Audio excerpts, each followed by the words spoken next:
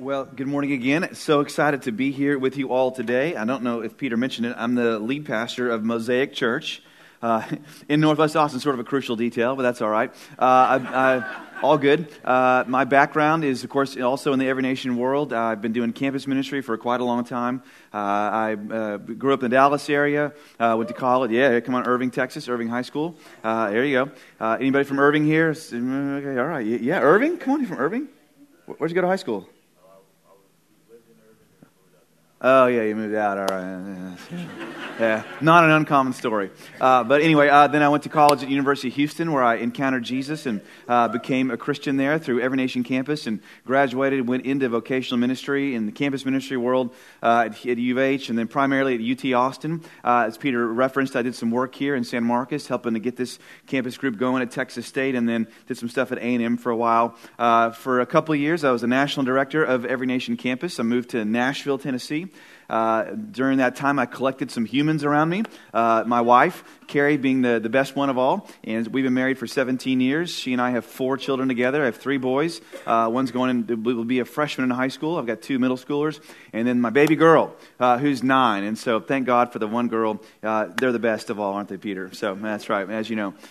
So they're doing their thing today in Austin and in church there. Mosaic Church brings you their greetings. Oh, that last bit of my story. I've been the lead pastor at Mosaic for about the last 8.5 years, and we've seen God do amazing things there and really grow our church, and very honored to be here with you all today with Peter and Elisa and their tremendous family who really love Jesus and have sacrificed so much for all of you and for all of us, and I'm so thrilled about where this church is and where it's going and what God has for it, and I'm honored to preach to you today. So our church in Austin is going through this series with you. I think Peter's mentioned that, and so we'll be moving through the book of Revelation, and I'm going to begin with our scripture reading. I'd like to ask you all to stand on your feet as we read the Word of God together. This is Revelation chapter 3, verses 7 through 22. Here we go. To the angel of the church in Philadelphia write, these are the words of him who is holy and true, who holds the key of David. What he opens no one can shut, and what he shuts no one can open. I know your deeds. See, I have placed before you an open door that no one can shut. I know that you have little strength, yet you have kept my word and have not denied my name. I will make those who are of the synagogue of Satan, who claim to be Jews though they're not, but are liars, I will make them come and fall down at your feet and acknowledge that I have loved you. Since you have kept my command to endure patiently, I will also keep you from the hour of trial that is going to come on the whole world to test the inhabitants of the earth. I am coming soon. Hold on to what you have so that no one will take your crown. The one who is victorious, I will make a pillar in the temple of my God. Never again will they leave it. I will write on them the name of my God and the name of the city of my God, the new Jerusalem, which is coming down out of heaven from my God. And I will also write on them my new name. Whoever has ears, let them hear what the Spirit says to the churches. To the angel of the church in Laodicea write, these are the words of the Amen, the faithful and true witness, the ruler of God's creation. I know your deeds, that you are neither cold nor hot. I wish you were either one or the other. So because you are lukewarm, neither hot nor cold, I am about to spit you out of my mouth. You say, I am rich, I have acquired wealth and do not need a thing. But you do not realize that you are wretched, pitiful, poor, blind, and naked. I counsel you to buy from me gold, refined in the fire, so you can become rich, and white clothes to wear, so you can cover your shameful nakedness, and salve to put on your eyes, so you can see. Those whom I love, I rebuke and discipline. So be earnest and repent. Here I am. I stand at the door and knock. If anyone hears my voice and opens the door, I will come in and eat with that person, and they with me. To the one who is victorious, I will give the right to sit with me on my throne, just as I was victorious and sat down with my Father on his throne. Whoever has ears, let them hear what the Spirit says to the churches. All God's people said, Amen. Amen. Would you be seated? Father, would you give us grace now as we encounter you in your word? As you can see, we're looking at the book of Revelation, and today, as you can see, we're looking at a series of letters that are given actually from Jesus to the churches. Now, I hope that's sort of fascinating to you because, in the New Testament, there's all kinds of letters given by different people, like, Peter, James, John, they write letters, but here in Revelation, we've actually got letters from Jesus straight to the churches, to these 7 churches in what's now Western Turkey. And what's really, I think, incredible about this is that while one church, or each church gets one letter, in a way, all the churches get all the letters. And what I mean is what's written for one is helpful for all. And you can see that from the closing words Jesus gives to each church. He says in verse 22, he says, whoever has ears, let them hear what the Spirit says to who? Come on, the churches, right. In other words, he's saying, what I'm saying to one, I'm saying for all. And what he's saying to this group of Christians has meaning, therefore, for all groups of Christians.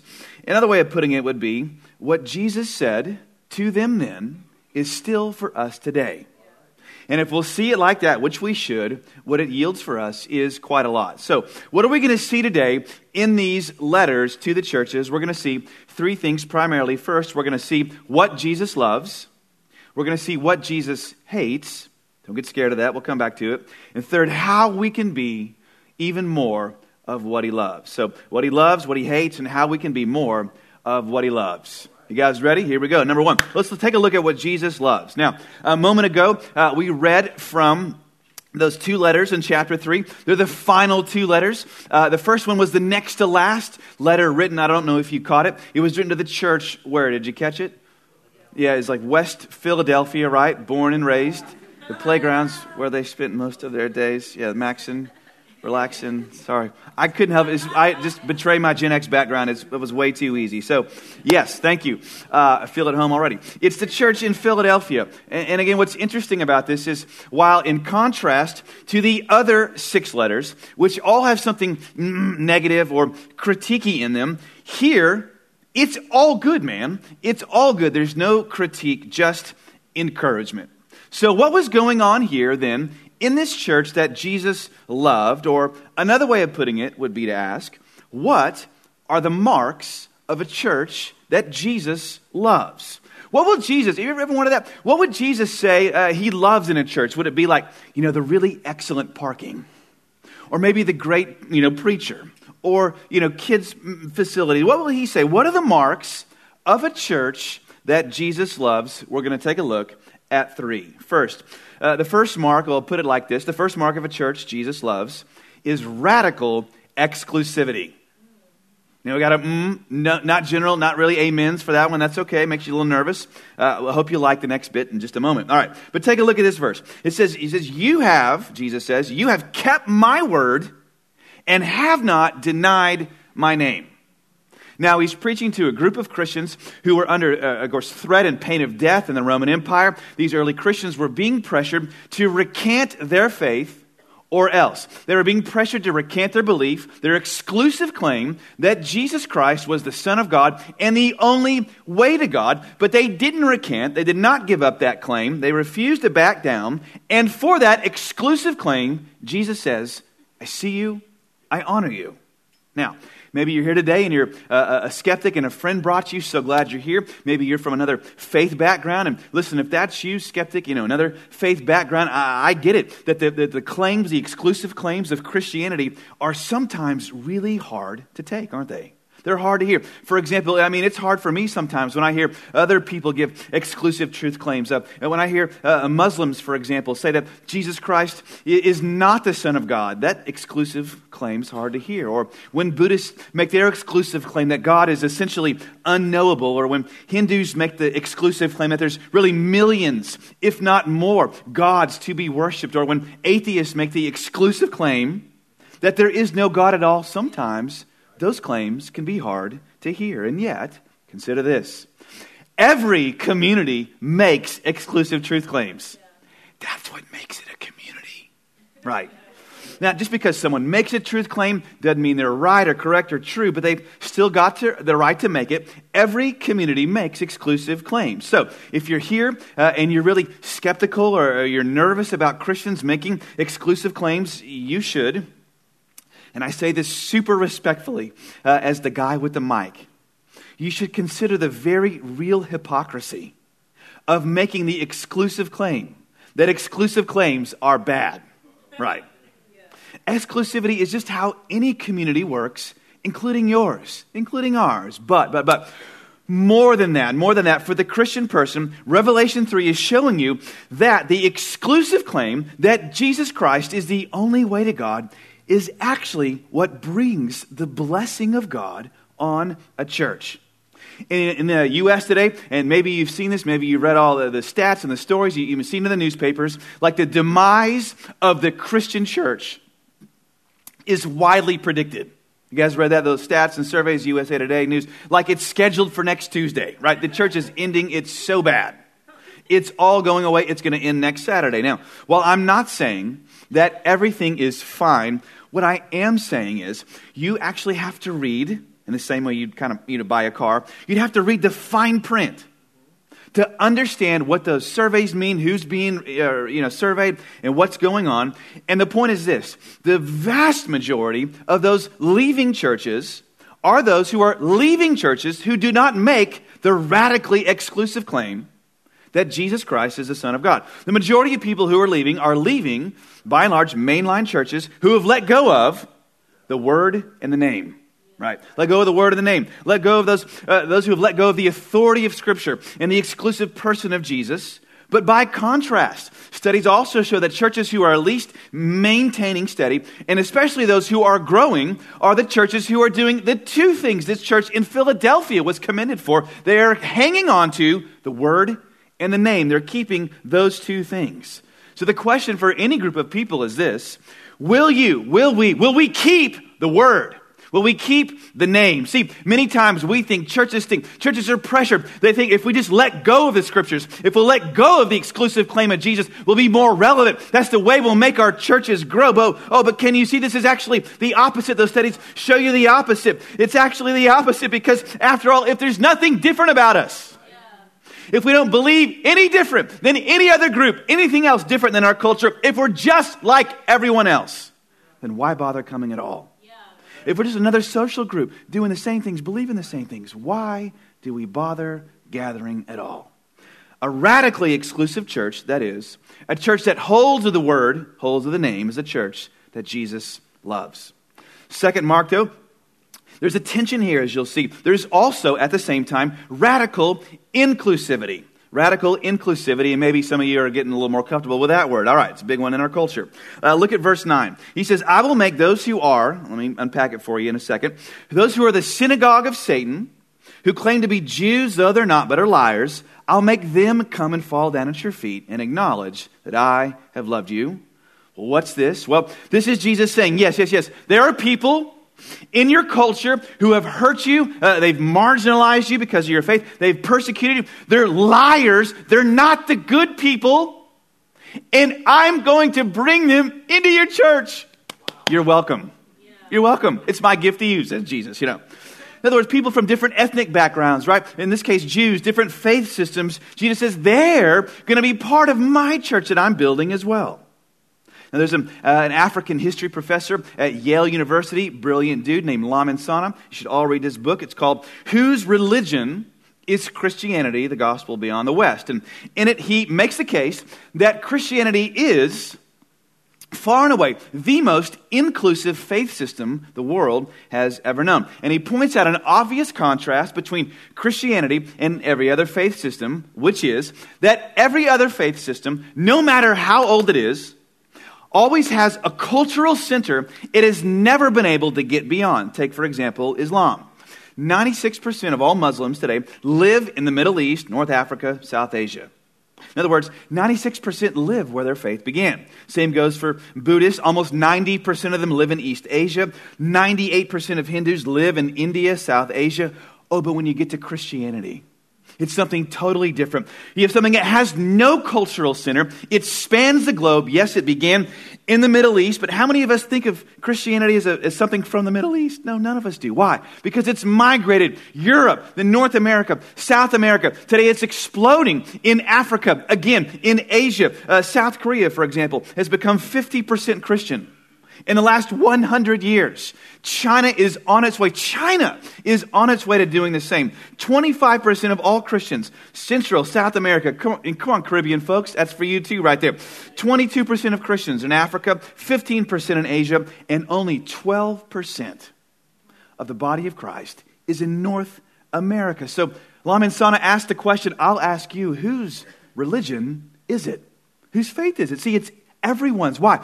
Because it's not built, can you see, around an exclusive culture or exclusively one language, but around an inclusive person who said, if anyone is hungry, let him come to me. If anyone is thirsty, let him come to me.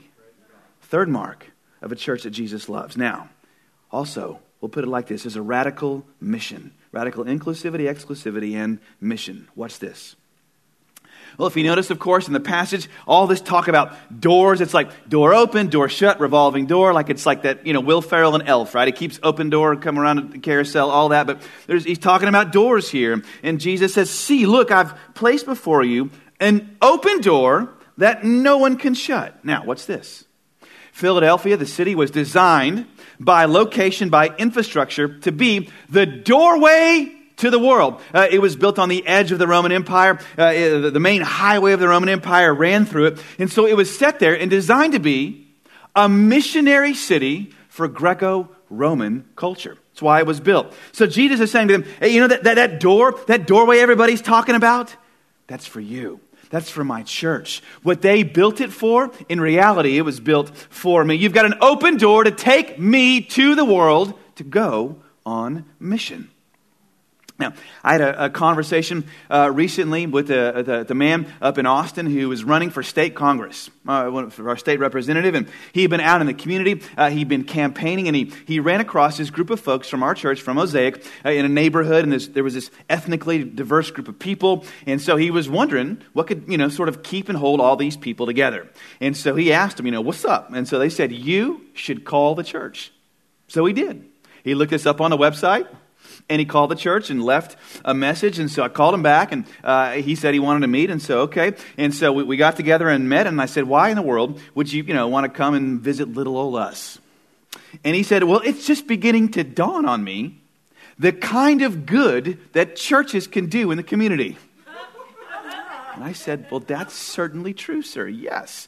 And he asked about the kind of things that we do in our church. And I began to talk to him about the more than a decade of time we've spent caring for orphans in San Luis Potosi, Mexico, which was remarkable because, as it turns out, he had been to San Luis Potosi, Mexico many times. And so we talked about both the beauty and the poverty of the city. And then I began to talk to him about all our efforts to love and serve the homeless in North Austin, about all the things we do to care for at-risk kids and local elementary and junior high students, how we've been the partner of the year for the district for many years, how we care for students and on our campus, and how we facilitate conversations on race and culture and diversity in our church. And he said, wow. And I said, I know, wow, it's really great. And I said, hey, do you know something?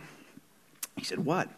I asked him this. I said, if all the churches in Austin went away, by all the churches, I know almost every pastor up and down this corridor, if we all went away, I said, what do you think would happen to all of the good that churches do?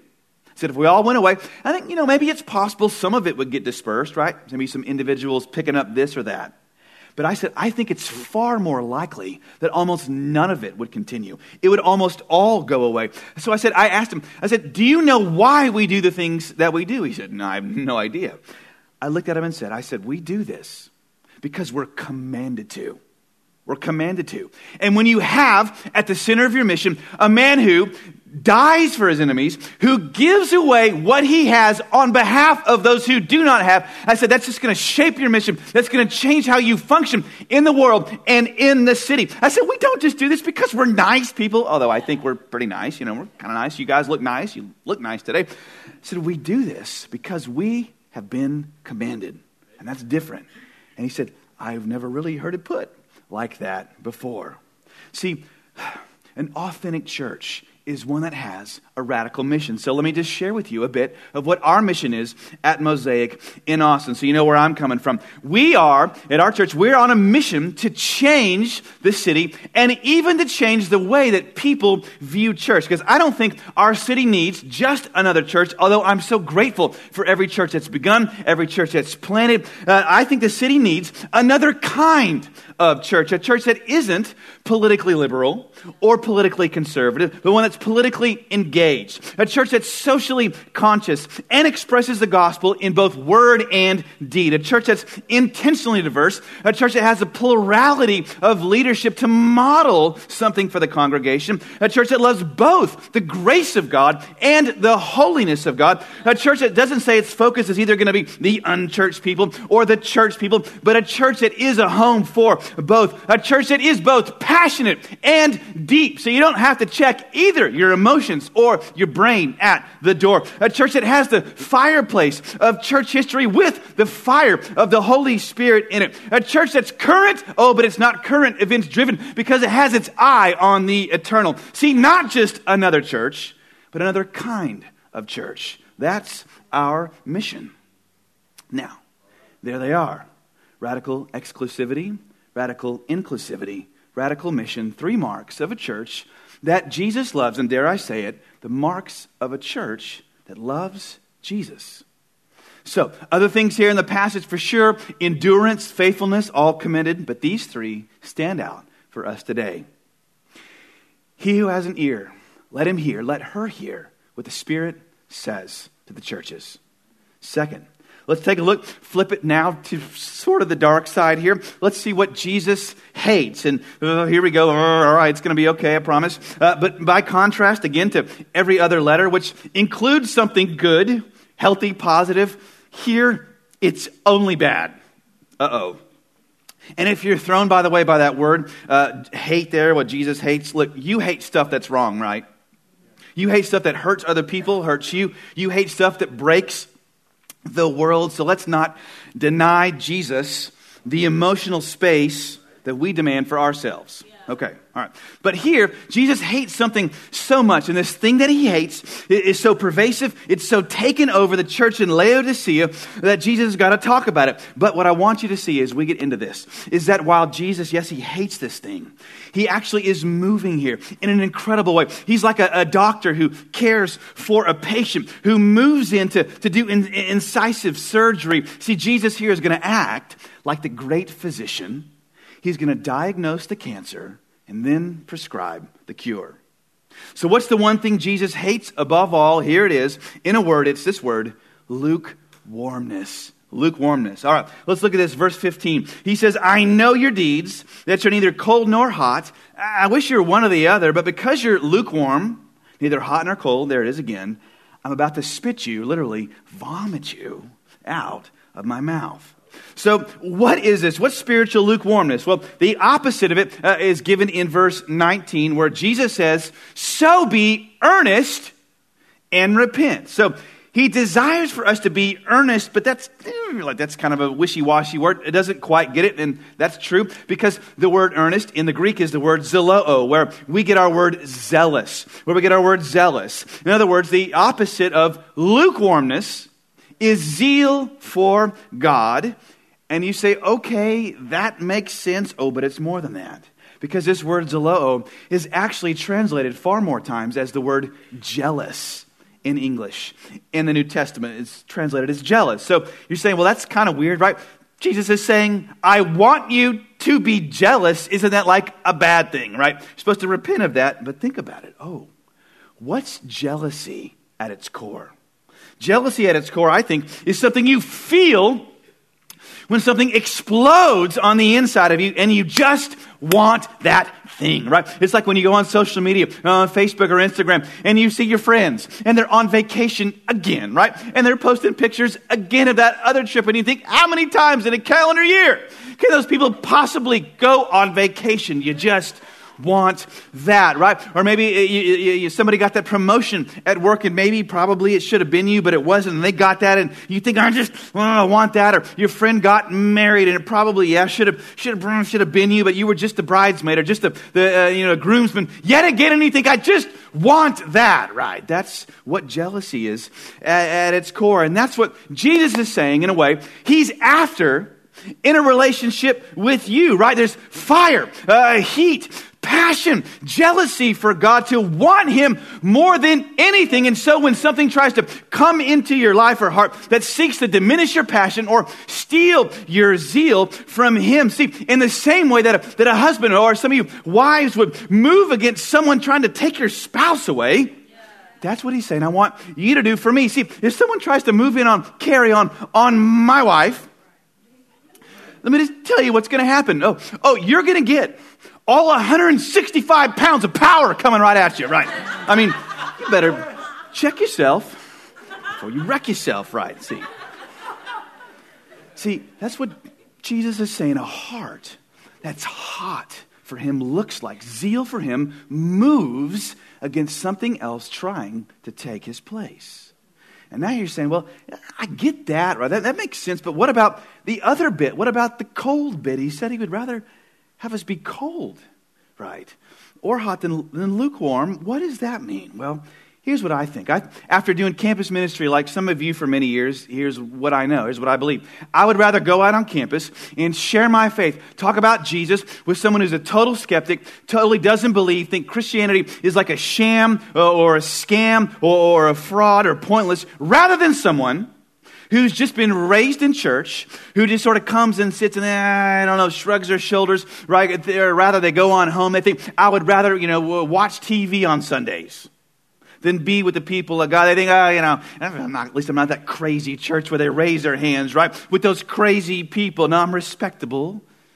See, people like that in that position, they're just shrugging at Jesus. But if you're cold, in a way you're actually closer to Jesus, and here's why. It's because you have a more authentic reaction to who he is, right? See, because you're seeing him for who he is, you realize, he has this exclusive claim, right? Over all of your life. He demands everything of you as Lord, Master, Boss, God of the whole world. And so you say, I don't want that. And see, that's how people responded to him when he walked the earth. They were cold or hot, but no one was indifferent. No one was indifferent. They loved him or they hated him, but no one shrugged. That's why they killed him. They didn't just say, you could go on your way, Jesus. No, we hate you so much, we've got to put you to death. See, it's indifference to Jesus, the shrugging at Jesus more than anything, that kills your faith and that will kill a church in the end.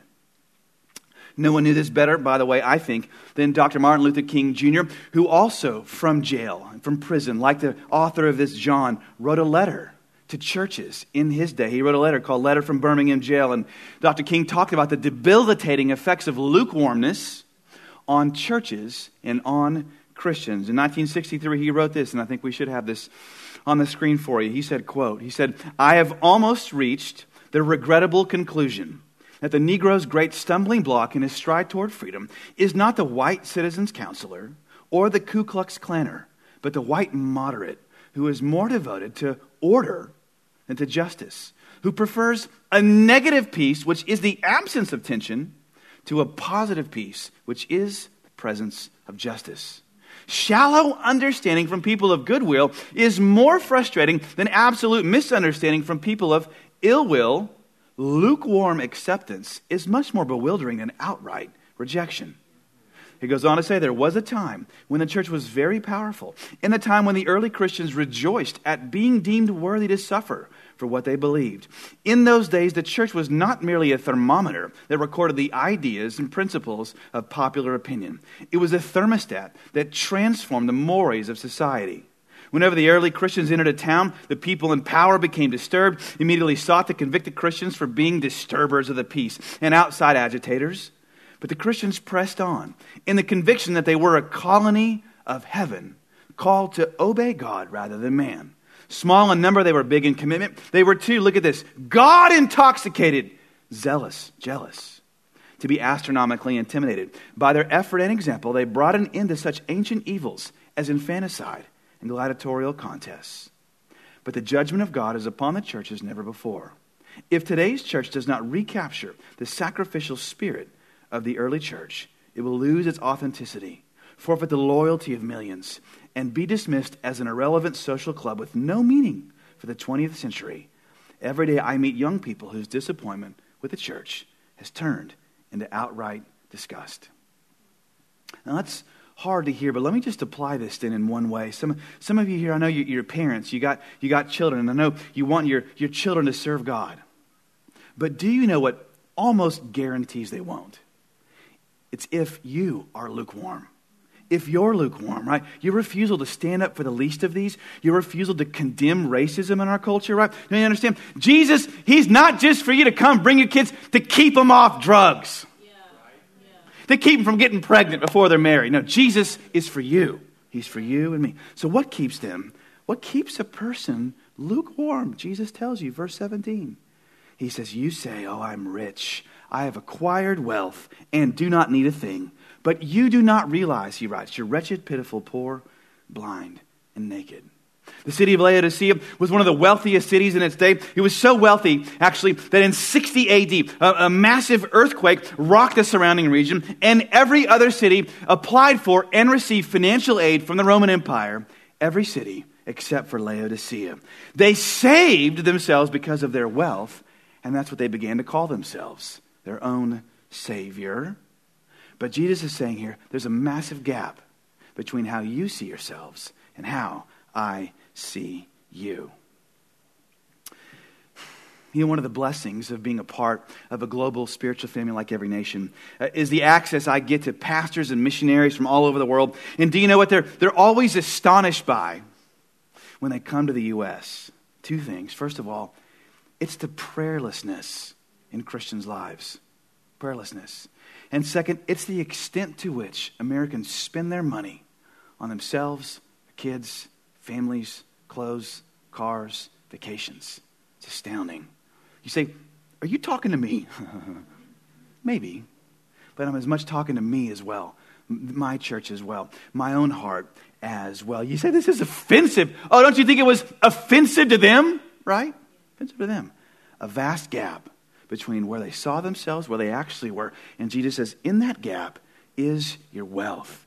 It's your money. Jesus said, it's actually easier for a camel to go through a needle than it is for a rich person to inherit the kingdom of God. A way of putting it would be, it's easier to fit a 747 jet in your garage than it is for a rich person to act like a Christian. Don't you see? In a way, today, we're living in a way in Laodicea, first world nation, United States, Texas, see. Then he's saying the way you see yourself, even the way you use your money, the degree to which you keep your distance from my people, that nauseates me. It makes me want to spit you out of my mouth. Now, that's tough and hard to hear, but, don't go away. You liked that bit earlier, right? You liked how you were clapping a bit ago. Now you like that part. Just hang on a minute. In the middle of their offense, maybe yours now, what I want you to see is actually, though, how much Jesus still loved them. Look at this. He doesn't say, those whom I hate, I just drop kick through the goalposts of life. He says, those whom I love, I rebuke and I discipline. See, he loved them. He loves you. He loves us. He loves this church. And in the middle of this searing challenge, it actually comes one of the most incredible words of comfort given in all the Bible. And what he says next shows us how we can be cured of maybe our condition too. Number 3, he shows us how we can become more of what he loves. Verse 20, he says this. Here I am, he says, I stand at the door and knock. If anyone hears my voice and opens the door, I will come and I'll eat with them and they with me. Oh, he's saying, just when you think he's going to say, oh, I'm going to keep my distance from you, I'm going to turn my back on you and go, he says, no, I'm not through with you. I actually want to come in with you. See, table fellowship, eating was the height of personal relationship. It was the height of personal, cultural intimacy. And he's saying, oh, I want that with you. He's saying, I want to come in with you, eat with you, be with you, speak to you, love you right now. How do you get that? He gives us 4 brief metaphors. Verse 18, he says, I counsel you to buy from me gold so you can become rich. Gold from the fire. Jesus is saying, you've got to make him your wealth. You see that? Your wealth. Got to make Jesus your riches. And do you know how you can do that? Why you can do that? It's because he made you his treasure. He made you his riches. He went into the fire for you, for you. He says, I want you to buy for me white clothes to wear. You can cover your shame. Listen, the white was the color of victory in Roman culture. What Jesus is saying is you can have victory over shame today. Victory over whatever you've done. Victory to cover and free you from your shame, the way you've lived. Maybe what you did even last night, right? Do you know why you can get that? Oh, it's because he was stripped naked for you. He lost his clothing. He was shamed. Oh, what have you done? It's made you ashamed. He's saying, my nakedness can cover yours now. See? He says, I want you to have salve on your eyes so you can see. Laodicea was a medical center known for its eye doctors, the eye salve that they made. He's saying, oh, but I can give you that in greater measure. Oh, and if you're feeling like the light is coming on, let me tell you, right now, just go all the way. Say, Jesus, help me to see you. Would you flood my heart with your light? Because he was blinded for you right on the way to the cross. He was blindfolded. They struck him saying, oh, Christ, prophesy. They mocked him. Who hit you? He was blinded so we can see. And lastly, he says, if you want to know me, he says, if you're hearing my voice, all you've got to do in a way, turn the handle, open the door. If anyone, not from that culture, not from that socioeconomic background, not rich, poor, black, white, brown, anyone hears my voice, opens the door, I'll come in with them. Where are you today with Jesus? Have you opened the door to him? He promises right now, in this moment, he can meet you and us, and our lives can be changed. If anyone has an ear, let him or her hear what the Spirit says to the churches. Amen? Let me pray for you, church. Let me minister, I hope, God's word to you.